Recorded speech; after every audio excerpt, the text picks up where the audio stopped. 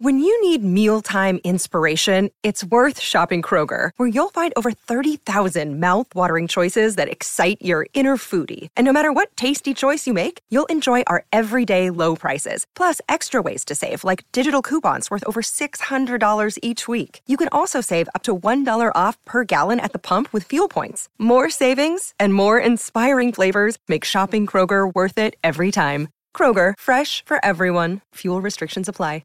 Ryan Reynolds here from Mint Mobile. With the price of just about everything going up during inflation, we thought we'd bring our prices down.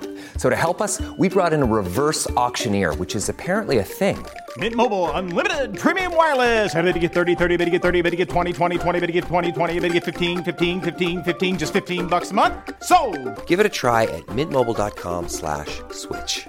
$45 up front for 3 months plus taxes and fees. Promo rate for new customers for limited time. Unlimited more than 40 gigabytes per month. Slows full terms at mintmobile.com. There you go. Yeah. Let's go ahead and roll the opening. Oh, that's a good idea. And we're back.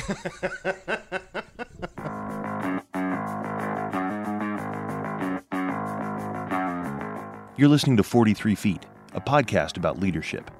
We believe that real leading happens out front, but that means you're probably building the next 43 feet of good road for those behind you while you're running the race yourself.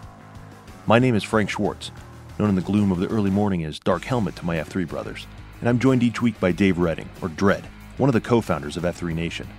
We're going to answer your questions, pontificate wildly, teach leadership, and otherwise attempt to help you navigate the next 43 feet. What we're going to talk about this week is the Queen. Let's move on. Let's move away from you personally into the Thank you. I would really like that. Which is the Q1.3, if you're following along in our brilliant numbering system. The Queen is the daily discipline over what is put into the body. And a lot of times we limit that to food, but I think it could take anything that you the way put that into you your take body. care of your body. That's right. Yes. So what you put, it's the substances you take from the outside that you put in, right? Yeah. It's the Queen. So we come to this is a Jack LaLanne thing. We talked about last week. He said exercise is king, food is queen. You put them together and you got a kingdom. Right. And fitness kingdom. And that starts with Jack LaLanne, but I completely agree with it. A couple things here people sometimes point out to me still to this day.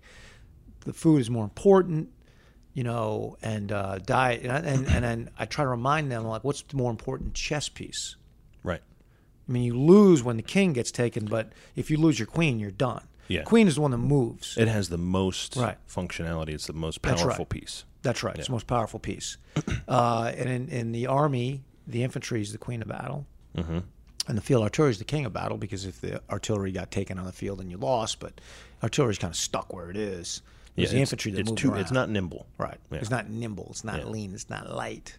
I was in the infantry. That's kind of why I'm accentuating that. But that's kind of the idea. That's why we use the Queen to represent that. And in our little imagery that we had last week of the jabroni puppet heads that come flying out of the center field wall during a seventh inning stretch at a Knights game, the one wearing the Queen costume in my mind represents diet. The thing you put in your mouth, right?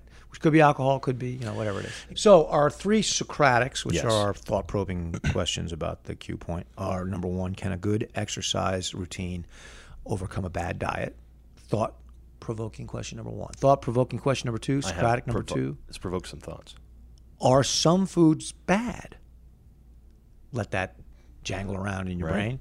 Number three: what leads a man to descend into gluttony? And I have some questions about gluttony. The sin of gluttony. Some questions about, you might have questions about a timeshare because you're looking to invest, or some questions about how to avoid it. Right. I was going to say, maybe, what if you think you live there and you're not sure? That's right.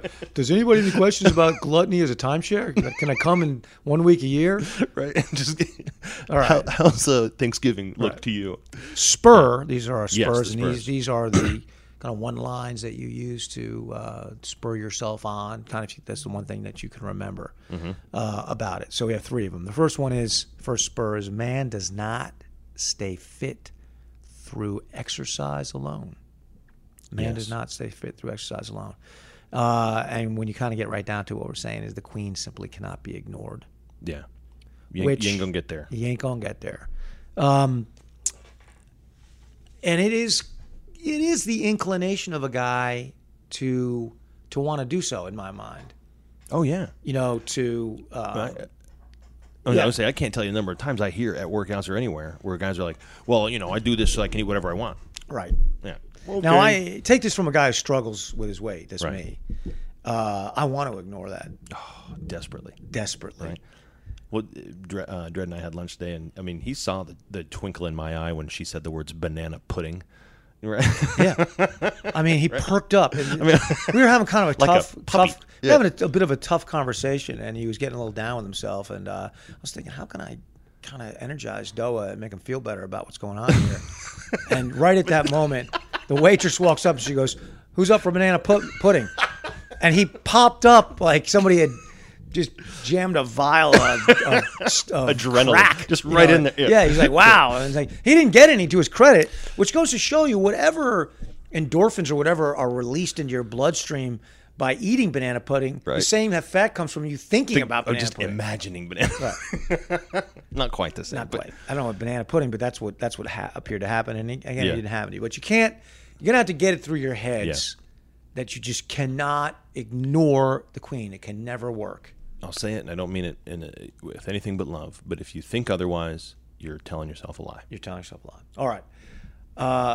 Because, and this is kind of a corollary to ignoring the queen, you just can't out-king her.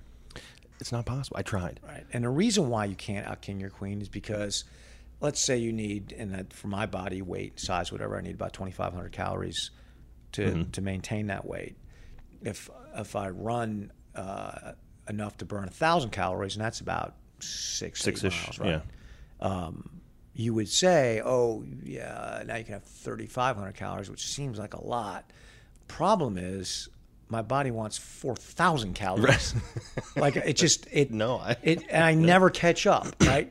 Yeah. I never catch up. It's really frustrating. The more I'm exercising, and lately in the last month or so, I've been accelerating my king pretty well. Working out every day, going to harder workouts, that kind of deal. Doing some more mileage. I'm starving. I'm starving. And my tendency, or my temptation is to say, oh, well, you're cranking up your king. You can just ignore your queen. No, I can't out-king her. It won't work. I got to keep watching it. Can I eat more? Yeah, I could eat some more. Right. But not as much as you think. Right? All right, here come those sleeves of Oreos. I'm just going to pound those things. You can increase your calorie intake because it's a science experiment, really, right? The more you burn, the more you can eat. But the exercise really stokes the fire, and to the point where, you'll never burn off as much as you think you're burning. You run 10 miles, you're like, oh, I burned 1,800 calories, whatever your watch says, and it just isn't as much as you think it is. Yeah. Well, that's not. It's an estimate, right? So you just got to keep watching it.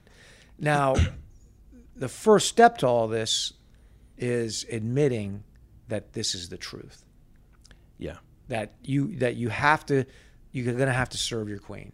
There'll never be a point where she's just kind of riding along on her own. It's a lifetime effort. That's why a diet is lie number 2, right? I'm just going to go on a diet. Well, you can go on a change. That's remedial action, but sure, okay, I'll get you. Yeah, you might be able to right the ship a little bit that way. But if you go right back to doing what you're doing, right. But a lot of guys diet thinking, oh, okay, now that I've lost 40 pounds, I can just maintain this. I can go back to doing what I was doing because now I've lost the weight. True. You're gonna find it again. Now that first spur is kind of common sense, experiential. You don't have to be a scientist to understand it or whatever. Second one, I want to throw out a little caveat because I know that there's a lot of experts out there, and I've listened to many of them on C-SPAN's podcast, the Roundtable. And I've gotten a lot of good information and used it. But what I'm going to say now is a little bit at odds, I think, with probably scientific wisdom, the more conventional, which is this. And again, this is my opinion. Portion control is the key to weight control. Portion control. Explain. Well, it's not carb suppression, for instance, eating certain foods. It's not eating more kale or not eating pork or anything. Okay. You can eat. I firmly believe that 2,500 calories of kale will get you the same place as 2,500 calories of peanut M&Ms. In terms of your weight. In terms of your weight. Yeah. And note, the second spur is portion control is the key to weight control. Yeah. It's not the key to feeling better or running better or being, I have no doubt when somebody says, look, a particular food will give you more energy. Those things may all well be true. But calorically speaking. Right? And that's where weight control, where it's all about. Mm-hmm. That comes from portion control. Now, same thing. I'm going to make the same caveat. Having listened to podcasts and experimented a little bit with it myself with regard to intermittent fasting and things like that. So eating at certain times of the day. I think that stuff all sounds very good. I've used it to limited success. If it works really well, I'm not discouraging anybody. It doesn't really work very well for me. Right. Because I can't control in the life I live when I eat very well.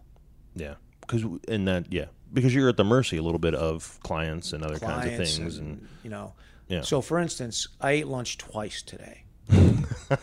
I ate lunch with you at 11 o'clock, and I specifically told you that we had to eat early because I had a client coming in who insisted on meeting at 12:30 because they had other things they had to do, and I said, fine. She brought lunch. She comes in with Panera. You can't not eat that. And I had to eat it. You have to. And I was happy to because it was good. But this is kind of the stuff that happens, this is right? And, so within that, when I ate with you, I tried to eat somewhat lighter. And then you did, when she presented, I tried to eat somewhat lighter. That portion control is a practical man's defense mechanism. Same token, if I go home, my wife makes me a great dinner, I'm not going to say, no, honey, I'm intermittent fasting or, just. No, for you and for your life, it's just not practical. Right. Now, I have done it for periods of time. Yes. And again, I think it works. And it probably would work a lot better after my kids leave or my wife sharpens up and leaves me, whatever happens, I'm by myself. But in this portion of my life. This is where you are. Yes, where I am. No, I got it. Because breaking bread is very social, right? Yeah. So anyway. No, it's an important piece of our culture, of our lives. So I want to be clear on this before anybody kind of comes back and says, you don't understand how well it works. I'm sure it does. I'm kind of talking as a practical matter here. Right. All right. Now, second thing I want to say about this is I don't think any particular food is bad in itself. Like, I get it that a peanut M&M has components in it that mean eating a lot of them is not a good idea. It's not a good idea, but eating a few of them is fine. It's a matter of balance. Right. Like controlling how much you eat compared to everything else. So similar to portion control-ish. Control-ish balance. Balance is part of that. Yeah. Is related to that. So, this is my opinion, with my fat-prone body that I've struggled for years to maintain weight on and mostly succeeded the hard way. I feel well qualified, anecdotally, at least as far as for myself, from your experience, to say, you're better off eating a little bit of stuff that somebody would say, I would never eat that. I'll eat a little of that. Yeah. I might have joined you in the banana pudding because I didn't know I was getting a second lunch. Aren't you glad we didn't do that? Right. Well, this kind of hooked up to run with faster men. You want to eat less, eat with men who are making an effort, right? Because if you sit down with Dom DeLuise and the DeLuise family, I don't know. Right. You might find yourself it's going to be tough. It's going to be tough, right? Yeah. So eating. Is he even alive anymore? No, he's not. But he made that. He's right. Famous struggles with it. So hanging with people that are eating a little healthy is better for me, because I would pretty much conform to whatever table I'm at. Just that's nature. That's nature. I mean, that's just. And people eat. I would, hanging around healthy people is better. Yeah. Because I'll have the greasy pork sandwich, and then the guys you're with is like, I will have the kale sandwich. I'm like, well, I'll have half a greasy pork sandwich then. I'm not saying I'm coming all the way to the but it would influence me. Slaughter did have a salad, though. Slaughter did have a salad. He did have a salad. All right. Point number 2 within this portion control idea is that the absence of hardship leads to obesity. So, here's what I mean by that. And there's a slightly longish idiotic anecdote about this in the Q source itself, which you can read and be fascinated by. But it basically works this way. If a time traveler from the 1870s showed up unexpectedly and is in your house and was like, wow, I'm hungry, what do we do now? And you say, oh, let's cook something to eat. Got in the car, which he'd be amazed by. Sure. Drove to the side of McDonald's and had 1,600 calories shoved through a window for $6. He'd be fascinated by that, right? Yeah. Because we have solved the hunger problem in America, pretty much. Yeah. I mean, it costs $6. Food is accessible. You can drive to McDonald's and for $6 get enough calories to stay alive. Sure. For $8, enough calories to get fat, right? I mean, it's pretty amazing. Yeah. And again, I'm not looking for an argument with people that want to fight about sodium glutamate or whatever. I'm saying it is food, right? It will put calories if you're in your in body. a Walking Dead post-apocalyptic scenario, you certainly eat it, right? But so my point about this is that's in 2019, America has solved the delivery of calories problem, but too darn well. Yeah. Because for the guy from 1870, he might say, "You people are amazing. This is what you have to look forward to." Until he looked around and noticed that most of the people in the McDonald's line we're are dying fat. over here. Yeah. We're killing ourselves with food. Yeah. Right? There's no perfect place. We went right through just enough to way too much. Right? America. To way too much. Yeah.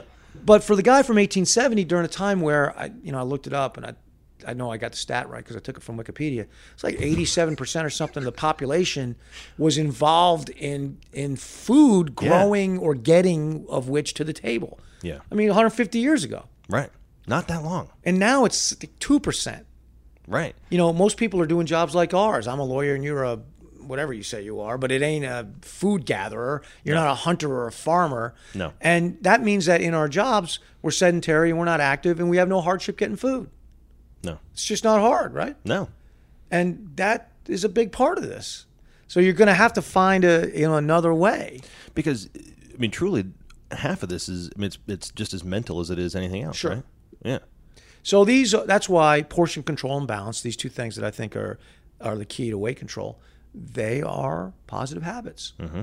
Ingrained, advantageous tendencies that you have to teach yourself through repetition to get right. I mean, you just have to be in the habit of saying no to banana pudding. Right. And I know that, I mean, believe me, Podpaxers, this hurts me to the core. I don't want to do it. I don't want to do it at all. And but when I first came out to F3 and first started, exercise and stuff like that, I mean, I lost a little bit of weight just by, and you're gonna, because you're exercising, which you haven't done before, for me, And so I lost a little bit of weight, but I'm telling you, in order to stay fit, healthy, feeling good, mentally sharp, can't do it. Can't do it. Ain't gonna happen. All right. So first spur, again, was man does not stay fit through exercise alone. Second spur was portion control is the key to weight control. Third and final spur is weight control requires accountability, just like almost anything else that's hard and good. All right. Yeah, all positive habits. First, a quick word about different body types, and we kind of alluded to it before. There are three basic body types: ectomorphs, endomorphs, and mesomorphs. Okay. Ectomorphs are people that couldn't get fat if they wanted to. Right, those are your shivering whippets. Yeah, and I've got some guys that and I'd say, well, how's your queen? And I was like, I don't know. I ate, pizza last night, and then a couple hours later, I ate another pizza and went to bed. I'm like, how do you do that? I couldn't gain weight if I wanted to. I hate you. Right. And then I punched that person. And I punched that person, right? But they're out there. Oh, yeah. They're ectomorphs. Yeah. It's just the way God made their bodies, right? Yep. Then there's mesomorphs, and those are people that turn food into muscle. It's like, man, I had too much to eat last night. How's that going to translate into something today? I'll probably gain 2 or 3 pounds of muscle. Yeah. Oh, good. Yeah. Thanks, jerk. Thanks, rock. So I hate them as well. Okay. Yeah, okay. right. Good. Yeah. That's just, there's guys like that, right? Thankfully, very few. And then there's you and me, which are endomorphs. Yes. The sturdy undercarriage. And I'll just, you're a sturdy undercarriage guy. My belly makes a great fat storage system, and it's about the business of doing that. Now, ironically, that gives me a little bit of an advantage over an ectomorph, which is if I lose control of my queen for short periods of time, I get an almost immediate reaction to that. Whereas an ectomorph could kind of cruise on forever. Yeah, not. And then, is basically skinny fat. Right. Right? He's skinny, but it's just suety. He can get his, you know what I mean? He can get his. But that's true. I mean, a lot of these guys. I know it's true. I just said it. Well, of course, if it came out of your mouth, right. then of course it's true. Right. But I see a lot of these guys where they run and they can run forever, and so they think they're fit, but they eat like crap, and they look they don't look like hard men, Right. That are. No, I get you. Yeah. That's exactly what I mean. So it's a little bit of a blessing for me anyway to be an endomorph who doesn't have that. But still, I'm able to delude myself in a variety of ways. One of which is I can out king my queen. Mm-hmm. I think that. So sure. I stop weighing myself, which is how I get accountability. I abandon that. Mm-hmm. Convince myself that it's not necessary, that I've turned some kind of weird corner, right. that everything's fine. And for me, that thought process, that kind of denial of truth, lack of accountability, is the ferry boat to Fat Guy Island. Mm-hmm. One-way ticket. One-way ticket to Fat Guy Island. And the idea that my clothes fit or I look good in the mirror, those two ideas are the dock workers where the ferry boat leaves to go to Fat Guy Island. That's just part of the lie. Yeah. That's just part of the lies, right? Right.